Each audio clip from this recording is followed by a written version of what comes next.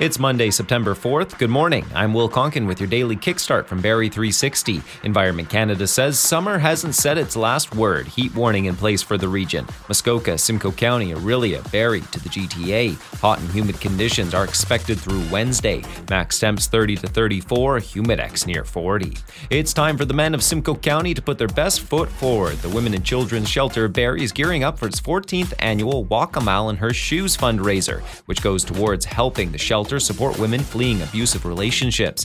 Community Development Manager Deb James says the event takes a fun spin on a serious issue by asking men to walk a mile in high heels. As much as it's a good event and raises money, it's also such a great educational piece for us to literally walk that mile. This year's fundraising goal is $70,000. Can support by walking, sponsoring someone who is, or donating. Takes place on September 9th at Heritage Park. More info at barrie360.com.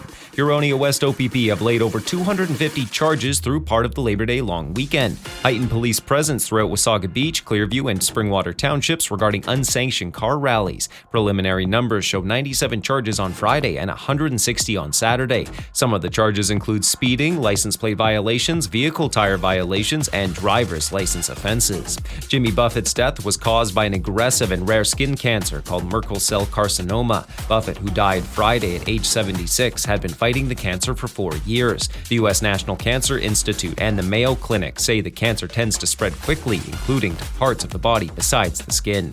A comeback victory has the Barrie Baycats up 2-0 in their series with the Kitchener Panthers. Barrie was down 4-2 at one point, ended at 7-4. While Ernie Clement and Whit Merrifield hit back-to-back singles with 2 out in top of the 9th inning, got the Blue Jays a 7-5 win over the Rockies. Sunny today, high 32, humidex 40, UV index 7 or high. That's your kickstart for Monday, September 4th. We're back again tomorrow. Until then, remember, morning will come. It has no choice.